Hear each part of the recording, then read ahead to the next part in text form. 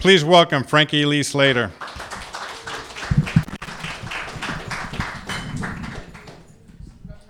I just found out about this a couple days ago at a Christmas party. And when the gal who shared it with me said that the subject was growing pains, I thought I probably could talk about that. So I've been seeing it as a thread really through my travels and this time, and what's really up for all of us. You know, we're human beings, tribal people. We've lived our lives in family configurations, small communities. Maybe we've identified by our religion or our nation. And now, it's very clear that this time is about finding our way together. 7.6 billion plus people. So my going on the road was a impulse, but it was true to a long-standing intention, and it made it easy for me to leap. Still a growing pain, still took something. And this was April 4th, 2011. So if you consider what all's happened in your life since that day, I've been on the road with no actual home of my own.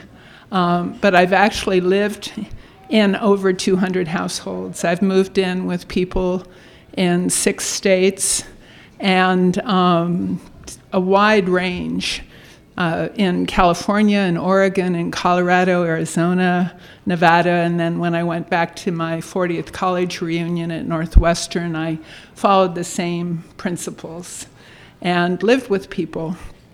I grew up living with people. We went on vacations where we shared cottages with other families. I was fortunate and privileged enough to get to go to Spain with my Spanish class and have a semester abroad in college. And I grew up with a lot of touchstones that said I was a global person.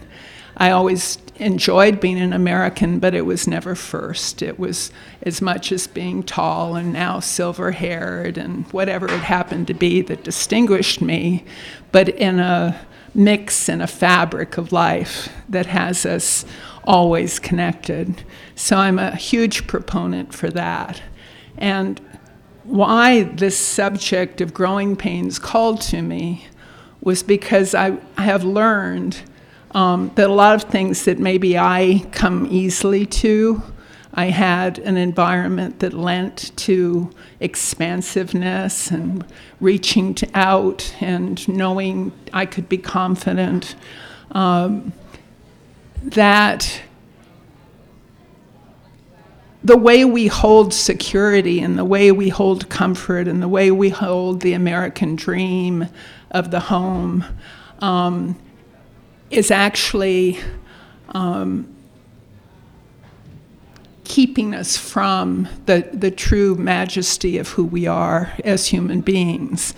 So we must go through the growing pains. But the not growing pains are really what's so terribly painful for humanity right now. The going to othering, all of the things that have us identify as being separate. So what I did is I took it on the road. I went on the road.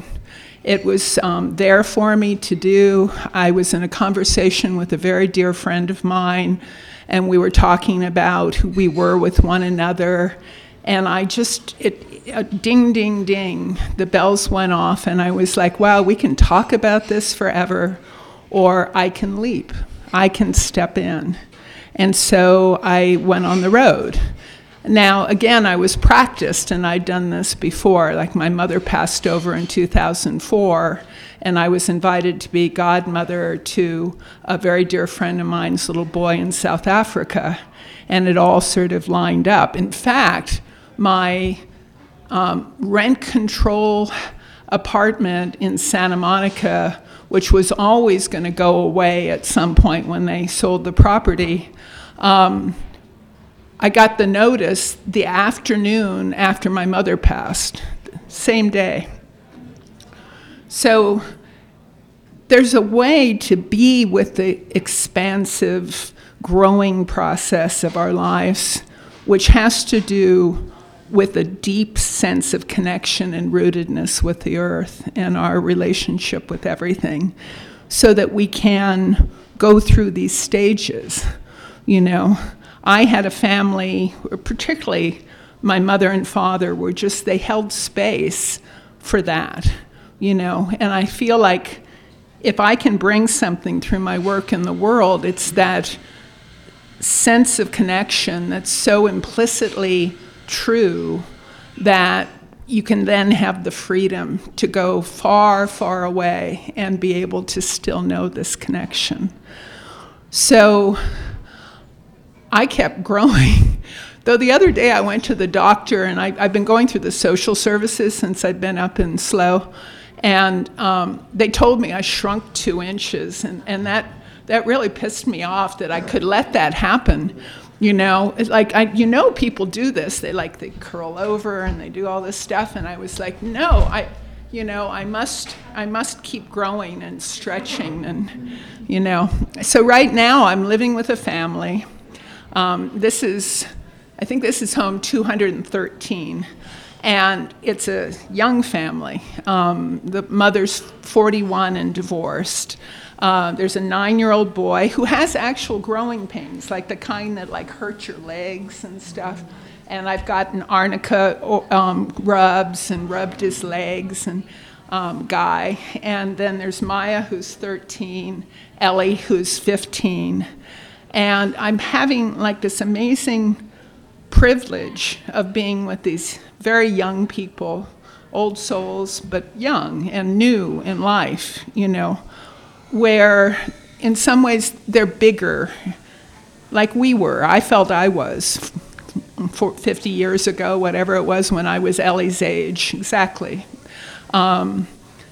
But to see it in these young people today who are having the same complaints about their educational system that I had then, and I thought, oh, wow, this experiential learning, this jumping in, this being together, this really deepening and getting to know one another would be the way of education by now. And it is not. It is just as institutionalized in the mainstream. Obviously, there's exceptional places. So to be going through that with them. So the story that I've been living for probably 25 years now is of the art of living and our being the artists of our lives. And the education that I would want for these young people, or any of you or anybody anywhere, is that we're creator beings and we are huge beyond measure and we have so much potential, and that the growing pain of this time is to find our way together at this next level. And that means moving out of our comfort levels. It means truly getting to know each other.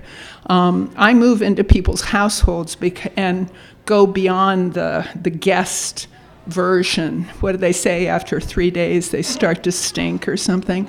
I stink. You know, I move in as part of the family. In fact, a friend of mine wrote me a testimonial after I stayed with him for a week. He said, Frankie Lee can make you feel very uncomfortable.